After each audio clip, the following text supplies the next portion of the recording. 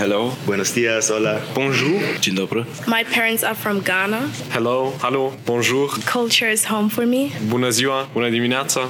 We have 42 nations represented at our school. Salamu alaikum. Merhaba, buongiorno, moin, forza Napoli, servus, Bravo. grüezi. Je suis multiculturelle. Ma mère, elle vient du Cameroun et mon père, il est allemand. My parents are from Croatia. Culture is like the traditions and forms of a home, and it kind of forms like the country, or its culture is the people, and the people form the country. We are Sophie-Barath.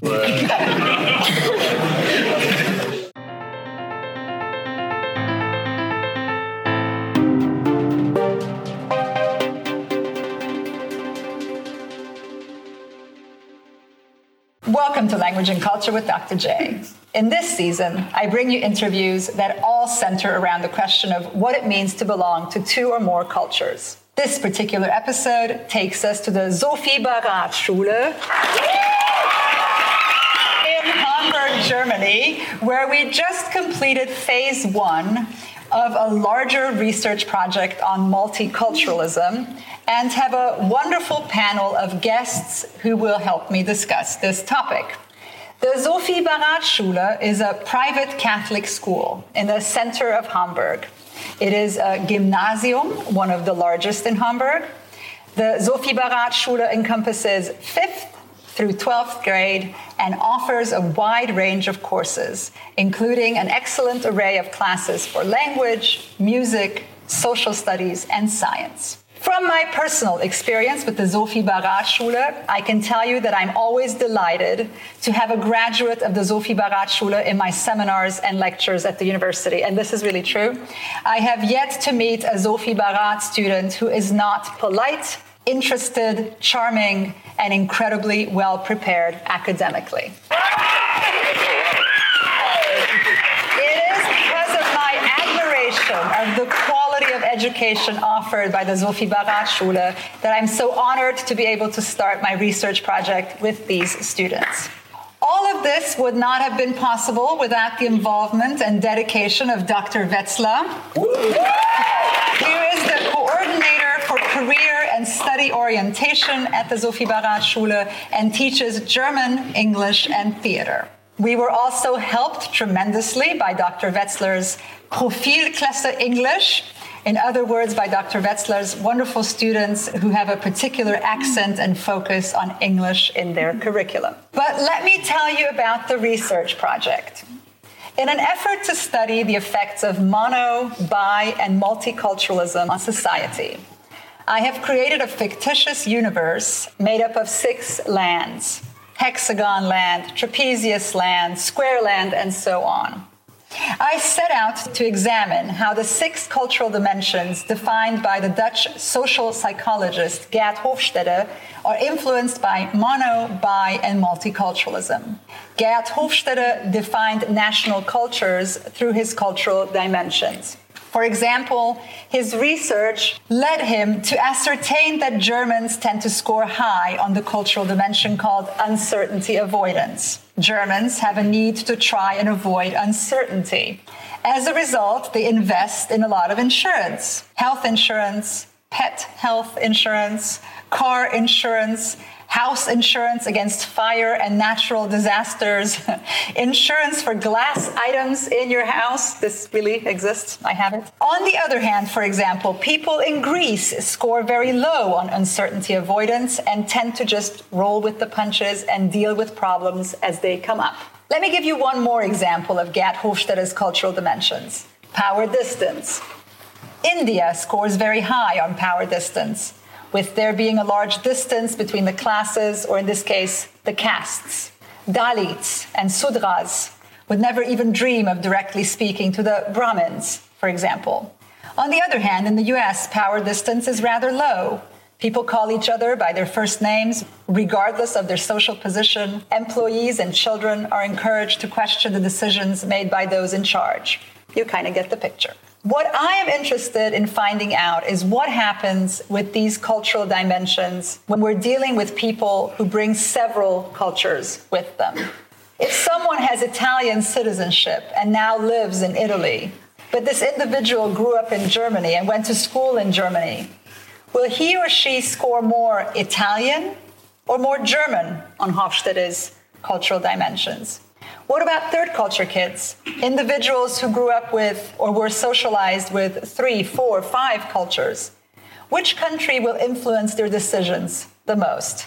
So I took my fictitious world, mixed in Hofstede's cultural dimensions, and created 4 characters that I asked questions about. I created a monocultural character. I created a character who is monocultural but has significant exposure to one other culture.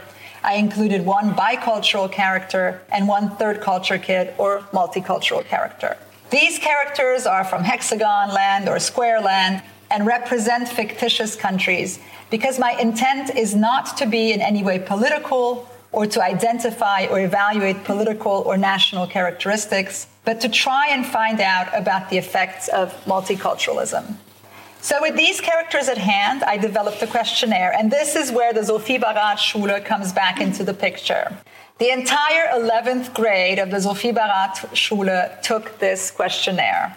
I have to quickly give credit to one more person, Ruth van Rieken, who has dedicated her life to doing research on third culture kids. Her book and her research were extremely helpful to me in the development of my questionnaire, particularly with the multiple choice answers to the questions. All right.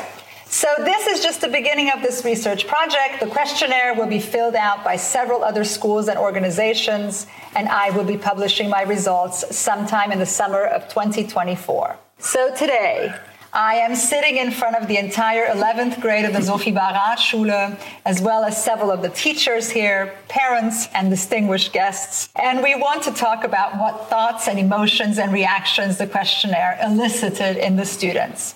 We don't want to give away the particular questions that we asked in the questionnaire, but rather to discuss the topic at hand. The 11th graders have selected 5 student representatives who are sitting on the panel with me and Dr. Wetzler. On the panel to my right are Laetitia,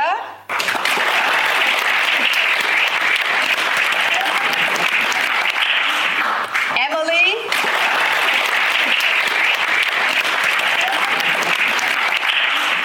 Kaya, Max,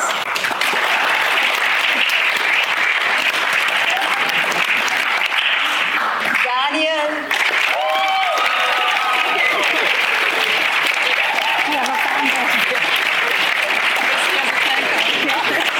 and of course, Dr. Wetzler.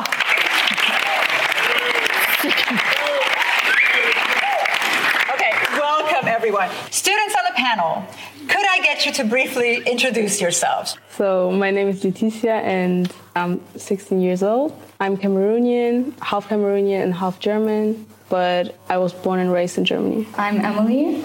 I'm 16 years old as well, and my father is from China and my mother is from the Philippines, and I was born and raised in Hamburg. My name is Kaya. I am 16 years old as well, and I was born and raised in Germany, and both my parents are German. And my name is Max. I was born and raised in Hamburg. My mother is Polish, my dad is German. I grew up kind of bilingual, but my mom, she just spoke Polish with me when she was really angry at me or getting angry, so that happened very often. Yes, I'm Daniel. I'm from Austria. My parents my father is Austrian and my mother is from Gabon, but I grew up in Austria and then we moved to Germany. My name is Dr. Wetzler. I am 51 years old and both my parents are German. I lived in Britain in between though. So this is meant to be a discussion, right? So every single day we're choosing to act a certain way. What are our actions guided by? When you pick what you're going to eat today, when you think about how you're going to get to school, or what kind of entertainment you're going to use. So in terms of food, I believe it's mostly my parents' decision because I'm rarely home to really eat something, so they're just making food, and if I come home, they say, yeah, eat this, eat that. And mostly it's Polish food, so it's really nice because I'm always really happy to eat Polish food because I really like it. In terms of like entertainment and transportation, it's more like a common thing which I do every day, so I don't really think about it anymore. It's just like, all right, I stand up, get ready, and then I just take the train to school. If the train is not working or something, I'm taking the bike or my parents are driving me, but it's always just like a few options which I can choose, but it's mostly the same, so it's not much to decide by. But already that with transportation, your experience as a Polish, German young man is completely different from that of an 11th grader in the US. You would probably, you're 16, 17? 17, you would have a car. Basically. Most likely you'd be driving to school. So you know, these are huge differences. But let's go on a little bit farther with food, actually. So you eat Polish food at home mainly. What do you think you'll do with your kids? I mean, I know it's hard to sort of imagine the next generation, but you know, these are things that we pass on to future generations. Do you think that you will pass on this cuisine because it makes you feel homey? It's associated with coziness, with mom, with, right? So. Yeah, so the problem in the whole thing is I hate cooking, so I'm not really sure.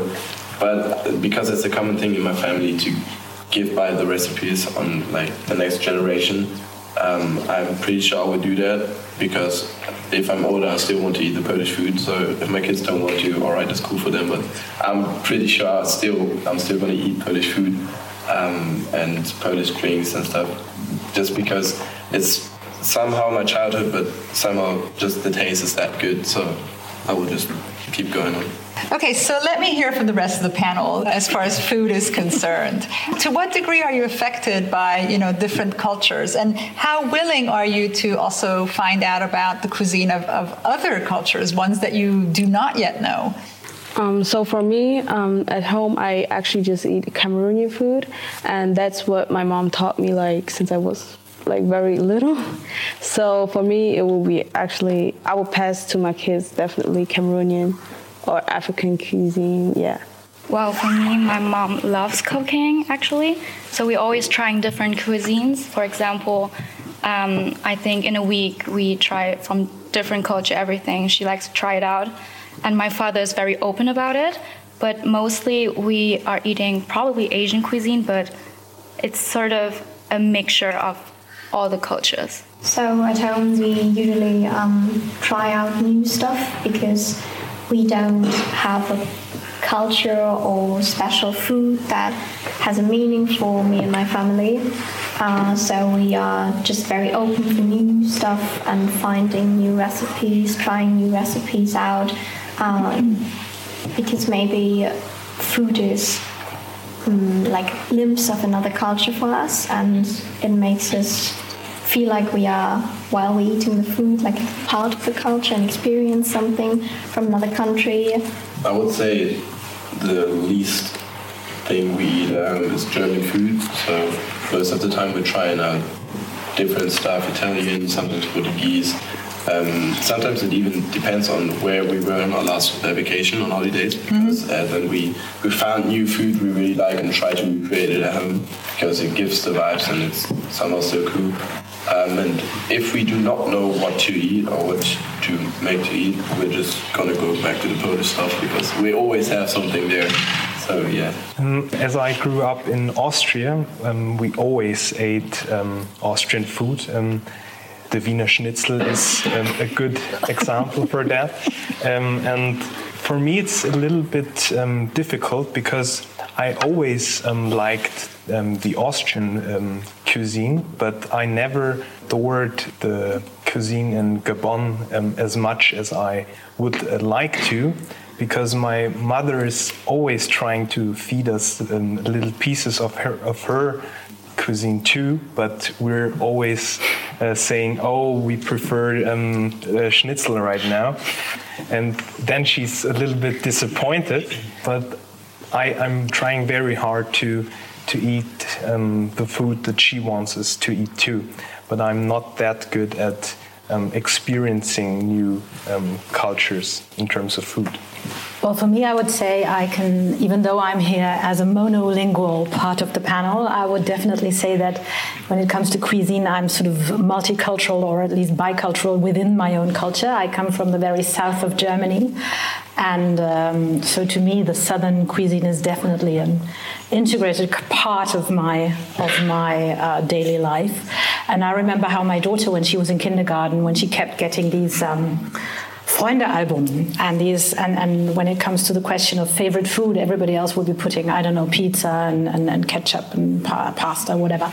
And my daughter, born and raised in Hamburg, would always put multicultural in exactly that way. And of course others would be staring at her, not knowing what she was talking about, and to her it sounded so completely normal to be putting that as your favorite food. So there you go. You can, I think, even carry these different cuisines even within one leading monoculture in a way. You know, that's one of the things that I find interesting. I mean, we have monoculture, biculture, multiculture on the panel, and it doesn't seem to make a difference. We're all kind of curious and exploring different cuisines.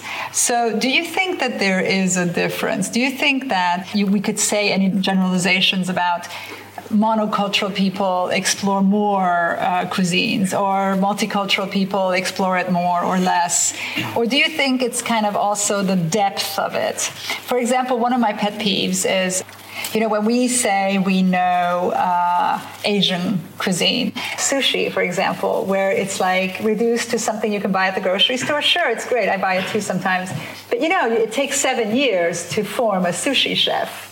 If you want to have real sushi, it's a whole art form. So what we said was, we're all curious about different cuisines, but do you think that we go, quote unquote, deep enough? Or do we just kind of say, oh, just because I eat antipasti, I know Italian cuisine, whereas I don't? Or I think in Germany, we have the luxury to have the accessibility of almost every food around the world.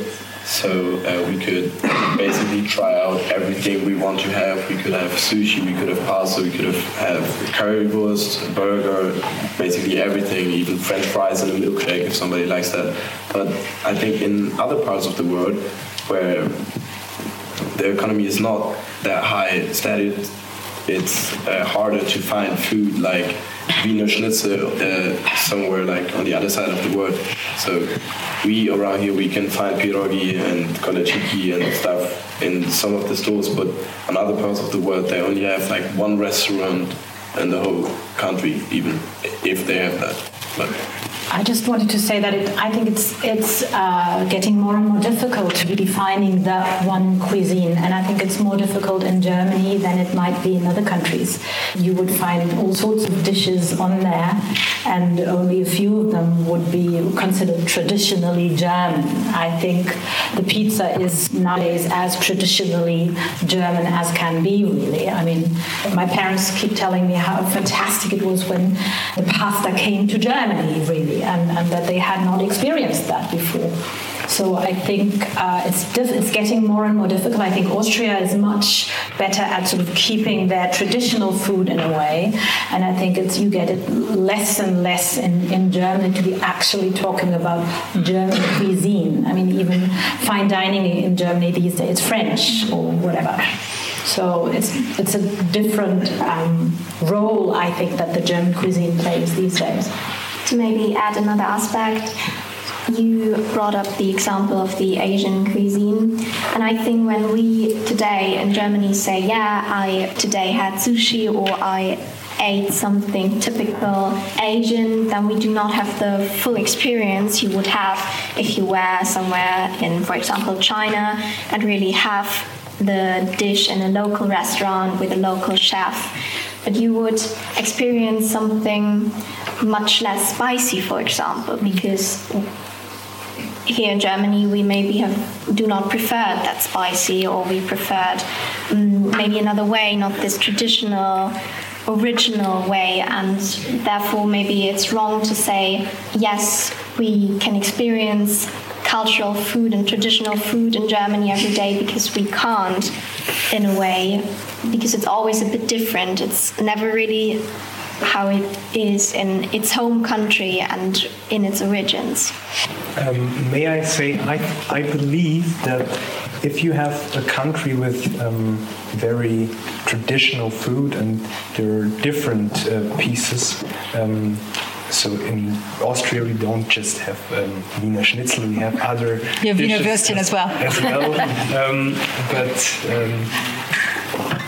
In Hamburg, when I came to Hamburg, the first dish I knew was the Lapskaus.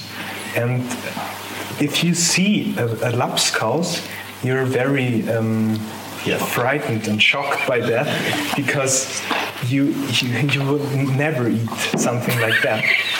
My father did, and he said it tastes better than it looks, but that doesn't mean that it tastes great, because it does not really look that great. So if you have many different dishes in your country, you will tend to preserve them more. In Austria, our cuisine is like a treasure. It's no one would like to trade our cuisine, but I think if you don't have this variety of food, you may tend to try other dishes from other cultures as well. How important is it for us to keep a particular national cuisine? Do you think that we're maybe going towards more of a global cuisine? Right now, there are all sorts of trends where chefs are mixing what they learn from French cuisine, Mexican cuisine, Italian cuisine, African cuisine, and they're mixing it and coming up with their own styles. Why not? Is that legitimate? Why can't that be the global style? I think it's a bit about identity. I would like to refer to something Max said earlier. He explained that different Polish recipes are passed on in his family, and that his mother cooks, and that he would like to introduce his children to this cuisine. And I think that shows us that the differences is something about family history, about your own history, about your identity, about how much you identify yourself with your country and with your fellow countrymen. And I think it is very important to maintain different cuisines around the world, because food brings people together. Food is a main part of a culture, and I think we should never start to mix up all the different dishes and different ways of preparing food to have, in the end, just one main cuisine around the world, because we would lose so much diversity and so much variety and so much to explore, and I think that would be a very, very big shame. But with that logic, then we would need to keep some sort of authenticity for each cuisine. So if we do say it is important for us not to lose this cultural heritage, not to lose the identification factor, the belonging factor, the identity factor, then it would be important to, like I said, keep a certain authenticity, keep a certain depth of it. But then what do we do with bicultural and multicultural children and families?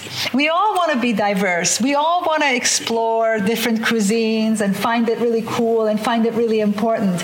We also want to sort of make sure that the cuisine of our ancestors, that we're able to pass that on and to cook it, etc. But then what do we do with multiculturalism? So I think the identity is not even that important in the first way. I think in the first way, which is important, is that you're not mixing up stuff or not mixing up different identities, because then you just lose them. If you cook different varieties of food behind each other, like 7 days a week, you cook every time a different food, it makes this one course special. And if you just mix them up and like try a little bit Hungarian and German and French and American in one meal, you don't have any option anymore. You're just losing the identity and the variety per course, I would say. I just wanted to say that I think I think that the whole idea of cooking, of a cuisine, is changing in the way that our world is changing. I was born in Romania, but to Hungarian parents. The point is that already if you talk about my national cuisine, my national identity as defined through cuisine, I don't have one already there. because my parents are Hungarian, but they're Hungarians from Romania. So the cuisine, I mean, even the names, are any of you Hungarian for some reason? Okay, oh, wow. So, for example, you know that eggplants are called in Hungarian podlizsán. Right? Am I right? Okay, in Transylvania, we say vinetta because the Romanian word for eggplant is vinete. And so the Hungarians in Transylvania, instead of saying vinete, they made out of it vinetta. And the way vinetta, which is what I call, is prepared in Hungary is different from the way it's prepared in Transylvania. The Transylvanian vinetta, or this is an eggplant spread, is a little bit more Balkan and has a little bit more of the Romanian influence, etc. Look at carrots. Carrots are called in Hungarian répa, sárgarépa, right? In Transylvania, we say murok. I mean, you know, it's like a completely different word. So already, what do you do with my national identity when it comes to that? It's no longer a national identity, it's a regional identity. Okay, now you take me out of that and you transport me to Texas. So then I grew up in Texas. So I grew up with burgers and pizza and hot dogs and whatever, I mean, American cuisine, if you will. For example, white bread. To this day, I can't stand white bread. I cannot eat the spongy white bread. So that's one part of my American identity that never took off, right? Then I studied in France, so I love foie gras, and I love croissants, and I love, oh my goodness, I mean, French cuisine anyway. So what do you do with my national identity? And so what I pass on to my children is a mix. I would view it as something like an exchange. You brought your traditions, your Hungarian traditions to the US and got something in return, and you learned to enjoy, except for white bread, you learned to enjoy maybe the American cuisine. Then you came to France and you could tell the French something about American and Hungarian cuisine, and you learned something about French cuisine. And you experienced all these different cultures and all these different foods, and I think this is a knowledge you could pass on to your children to teach them, and this is maybe the most relevant thing I see in your story and in your life. You could pass on to your children to be open for everything and to try everything out, but still find their own identity. And maybe I wouldn't worry too much about the mixture of cultures, because maybe that's the new identity that we're creating in the future.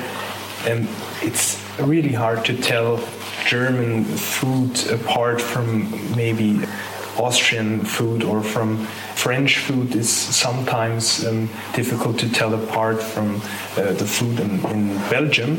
So I would say that you have to be open for everything else, and in the end it does not matter that much if it's French food or Italian food, but it matters which identity we're creating in the future, and maybe our new identity will be a mixture of several different identities.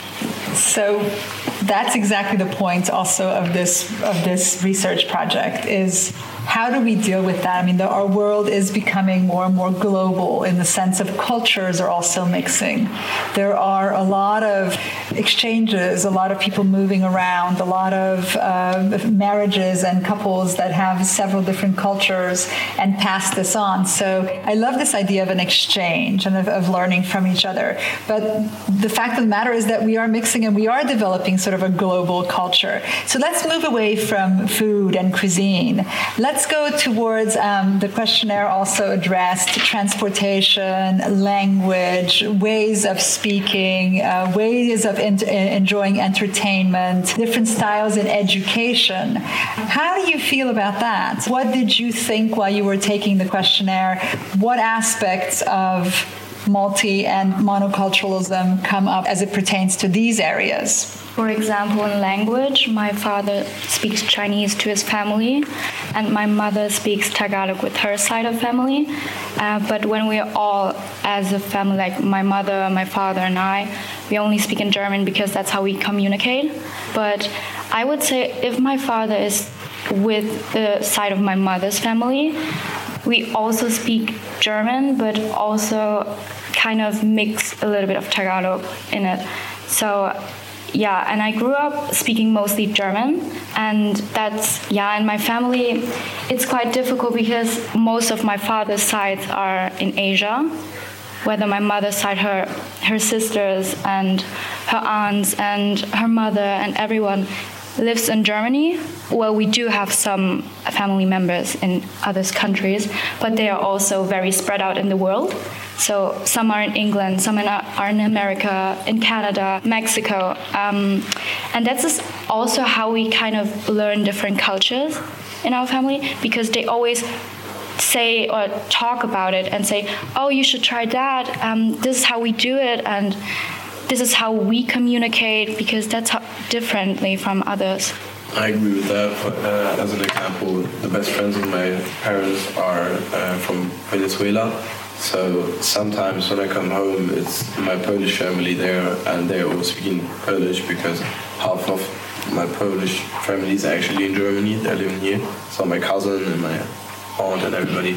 But sometimes I come home and there's some Spanish speaking in there, and I'm like, yo, what's going on now? And my dad is speaking Spanish, Portuguese, Italian, everything. And so when he is communicating with his friend, she's called Elimai, they're only doing that because they want to annoy everybody else, because nobody speaks Spanish. So it's just what she said, you're learning different cultures by different people. So it could be friends, it could be family, depends on where they live, depends on where they come from. And if they keep the traditions up to speak the mother language at home, they can pass that further away. I think it's really interesting because for me, although my whole family lives in Germany, we don't really mix the culture. For us, it's more than like, when we go outside our house, it's like we're acting like, no, not acting, but we are Germans. But as soon as we enter home, we are definitely we talk just French. We are just eating Cameroon dishes. So we definitely change our culture and change the way we act and the way we are outside of the house. So at home, it's very difficult to speak because we have 3 languages. We could speak in German, we could speak in French, and everyone knows to speak English. So everyone tries to find their way of handling this situation. My mother is always speaking in French, but my younger brother tends to answer in German, and he listens and he understands everything, but he is always answering in German because there's his comfort zone. He loves speaking German. Now he's listening a lot to English music and is trying to speak English, but he's always answering in German. And I'm more answering in French, but when my father steps into the kitchen, we're switching into German because then we know my father, he could speak French with us, but as I grew up, I always answered in German, and it was it's like a habit that if my father is around, we're always speaking German with him.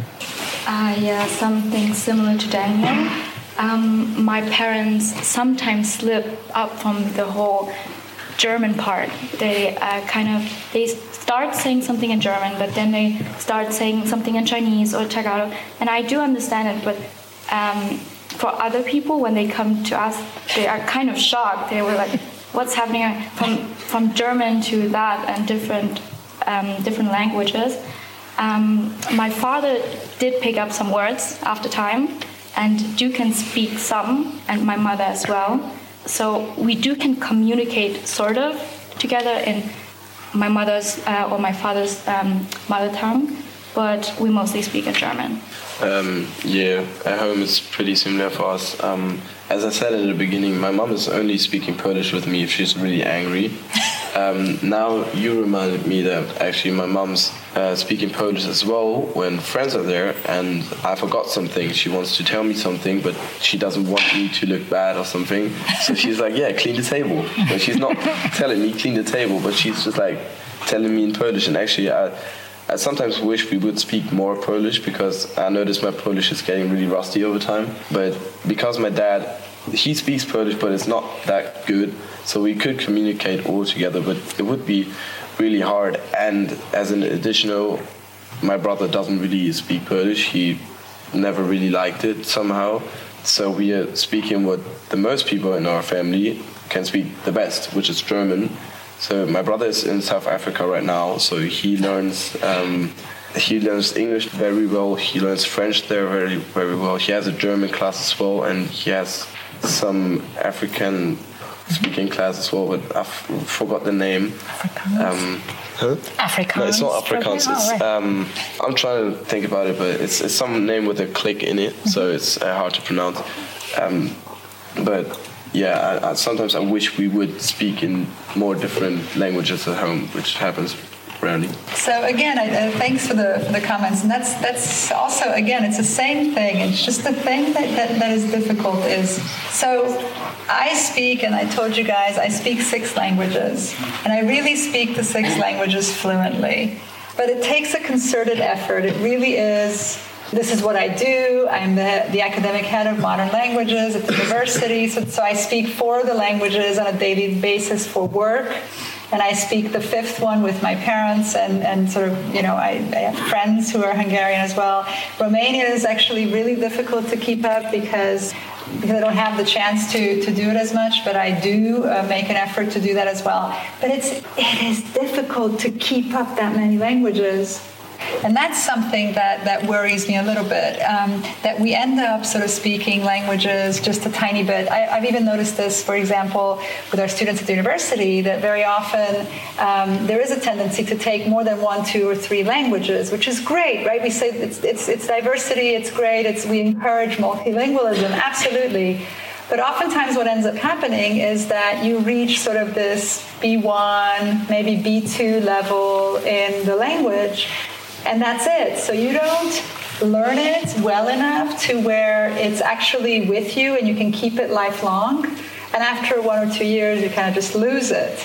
And so I wonder if that's, certainly as an input, as a way to get interested in the culture, as a way to discover something new or to sort of grow your brain and stimulate your brain. But for the linguistic skills, is it beneficial? That's one. And the other one is, what do you do, again, with multicultural families? So I did not pass on Hungarian to my children, and my parents are very sad about that. I speak to my parents in Hungarian. We continue to speak to each other in Hungarian. But my parents live in Kansas, and they speak English. So why would I teach my children Hungarian? Why? Where are they going to use it? They speak French from school. We're teaching a little bit of Spanish because their father also speaks French and Spanish. That's 4 languages. German, English, French, and Spanish. Hungarian gets lost, and that scares me as well. But of course, they know how to pray, they know how to curse, they know how to do the basics in Hungarian as well. But it will be a language that's lost. And so what do we do with these questions? What do you pass on? I just wanted to come back to 2 points you just made. The one point being we tend to get, in a way, lazy. We learn languages, we learn them up to a certain point, and we're able to communicate in those languages, and then we start becoming lazy. And that's something that all of these Year 11 students have just noticed. They're all very good at English. They all are. And then they come to Oberstufe, and all of a sudden it's kind of like is not good enough anymore. So they might have even returned from abroad. They might have spent a year in the US, in Canada, in New Zealand, wherever they might have been. And they would have gone along so well, and they would have just lived their life there. And all of a sudden they come to the English classes in 6th form, and they have to use a completely different register. They have to have their analytical skills in English, so it's a completely different kind of thing.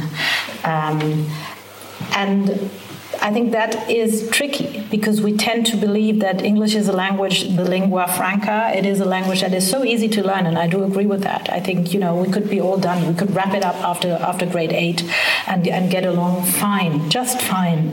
But that's when it starts getting interesting, and that's when it starts... Right? Exactly, when you're able to do the nuances and when you can actually speak a language in a way that you can fully grasp the culture that is connected to it, coming back to culture. So that's the one point I wanted to make, that it gets very, very difficult after a certain point, and it's uncomfortable and it's a lot of work. I can certainly agree on that point. And the students, I think they can definitely agree on that as well. And the second point you just made, where does it stop? What drives me into passing a language on? What drives me into handing on that cultural aspect of language? And I think one of the points you just made, you said, my children can pray in in Hungarian. I think it is connected to some sort of feeling, and again, here we are, identity. For example, for me, from the southern part of Germany, I come from a town where you might not understand the people due to the accent, right?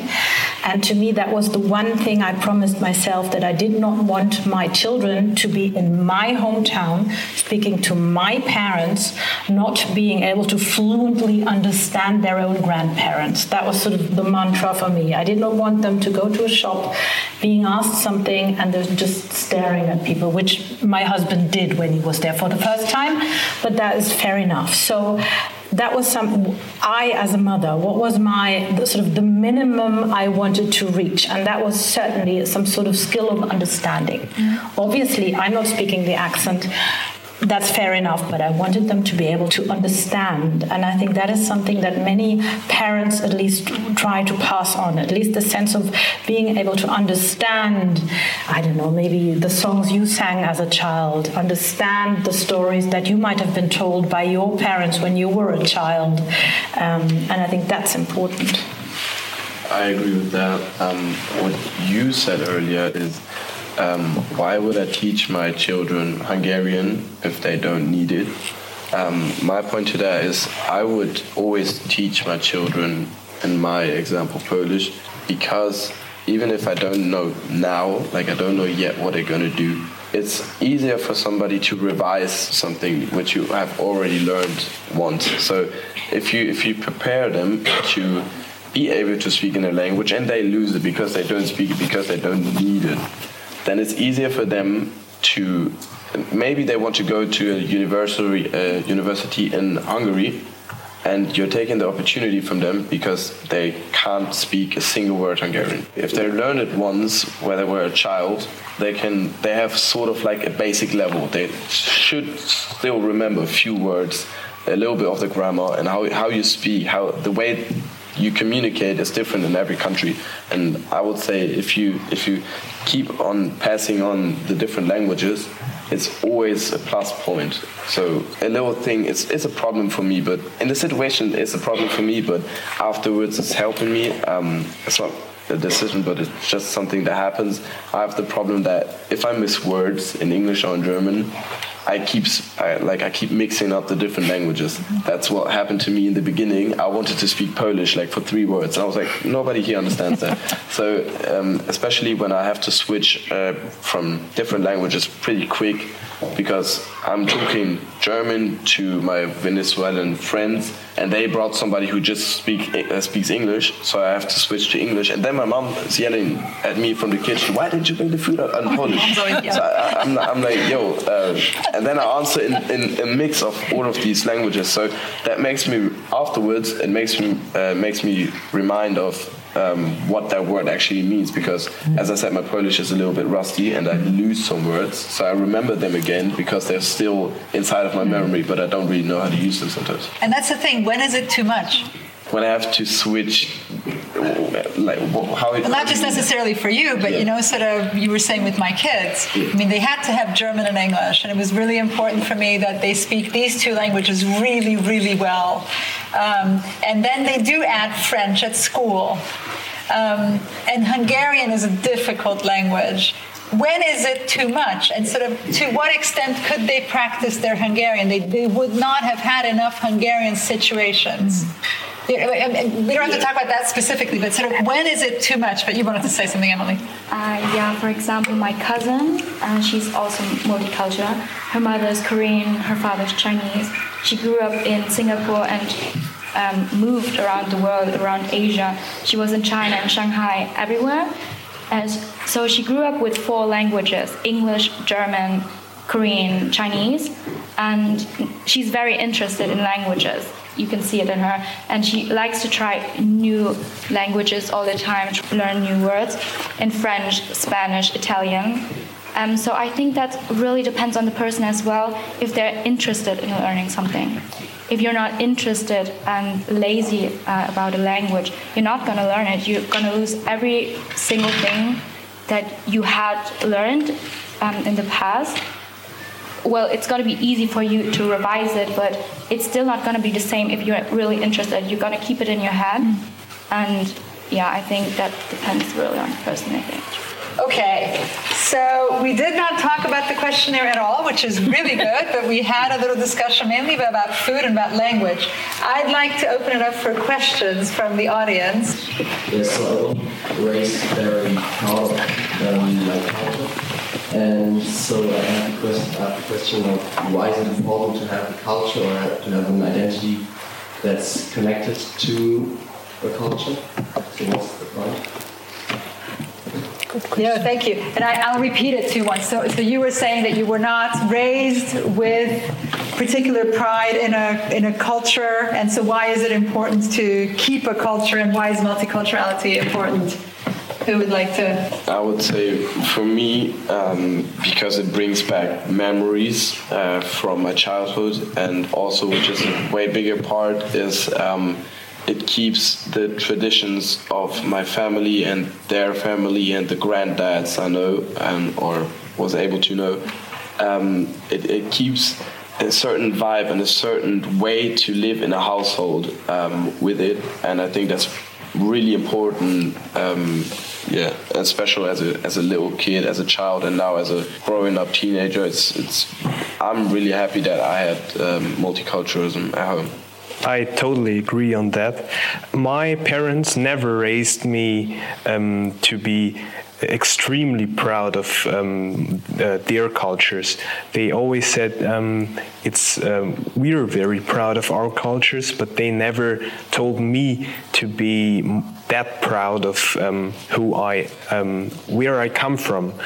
So it's just inside of me that I think every day, yes, I love where I'm coming from, and I'm really proud of that. And sometimes you have memories from vacations back at home, and your identity is suddenly mixed up with your cultural background. So it's not necessarily, you don't have to be proud of it, but your identity oftenly becomes stronger if you're very proud of it. I suppose it's about not forgetting where you and maybe where your family came from and where your roots lay. And I think you don't really have to be proud of your nation or tell everyone how proud you are to be a German or Austrian or Polish or Chinese. But I think it is important to remember what the different cultures are about, and maybe to remember your ancestors' cultures, and to remember where your family came from, and to not forget what differences they were, but also maybe which things were the same, and to build bridges and to have this sort of exchange between the different cultures. Because if we just forget, then we will lose so much knowledge and so much beauty. If we are just talking about a language or about food, then if we would forget the whole, for example, Asian or Polish culture, we would lose so many delicious recipes, or we would lose so many beautiful, interesting languages. and that would be really sad. And therefore, I suppose it is very, very important to remember where you came from and to remember your special traits and the special traits of your culture and your ancestors' culture. I can agree as well. I like that not everybody is the same, that we have a difference, and you can learn from other cultures, you can learn from other people and how they view things. That's always different. When I talk with a friend who is from a different city or even culture, land, whatever, they view things differently than I do, and we can kind of connect with each other and find a balance between it. So that's what I enjoy. I agree with that. I just want to add that if you do not grow up with a culture or something, you lose a piece of history, and I believe learning about history and learning about how things happened and why we are eating this now. As an example, many of the Polish food we're eating at home just happened to be eaten because of the Second World War, because the people didn't have the availability of other food, so they just mixed some stuff up and it somehow tasted good, and now it's like national courses which they all eat. And I believe if you grow up multicultural or cultural, it connects you to different people and to new people. As an example, I've met a friend, she's Russian, and a few weeks ago we just compared language and what we eat and stuff, and it was pretty similar, and it didn't surprise me because I knew Russian and Polish is pretty much, it's near, it's pretty much the same, not the same, but it's mostly similar, and I just think it makes you learn stuff about different cultures as well, and this is really important. Thank you so much for taking the time to take the questionnaire. Thanks for participating in this podcast episode. The episode should air sometime in October. I will let Dr. Wetzlar know so you can listen to it. It's on Spotify. My podcast is on Spotify, on Google Podcasts, Apple Podcasts, or on my website, culturium.com. Thank you very much. Bye-bye.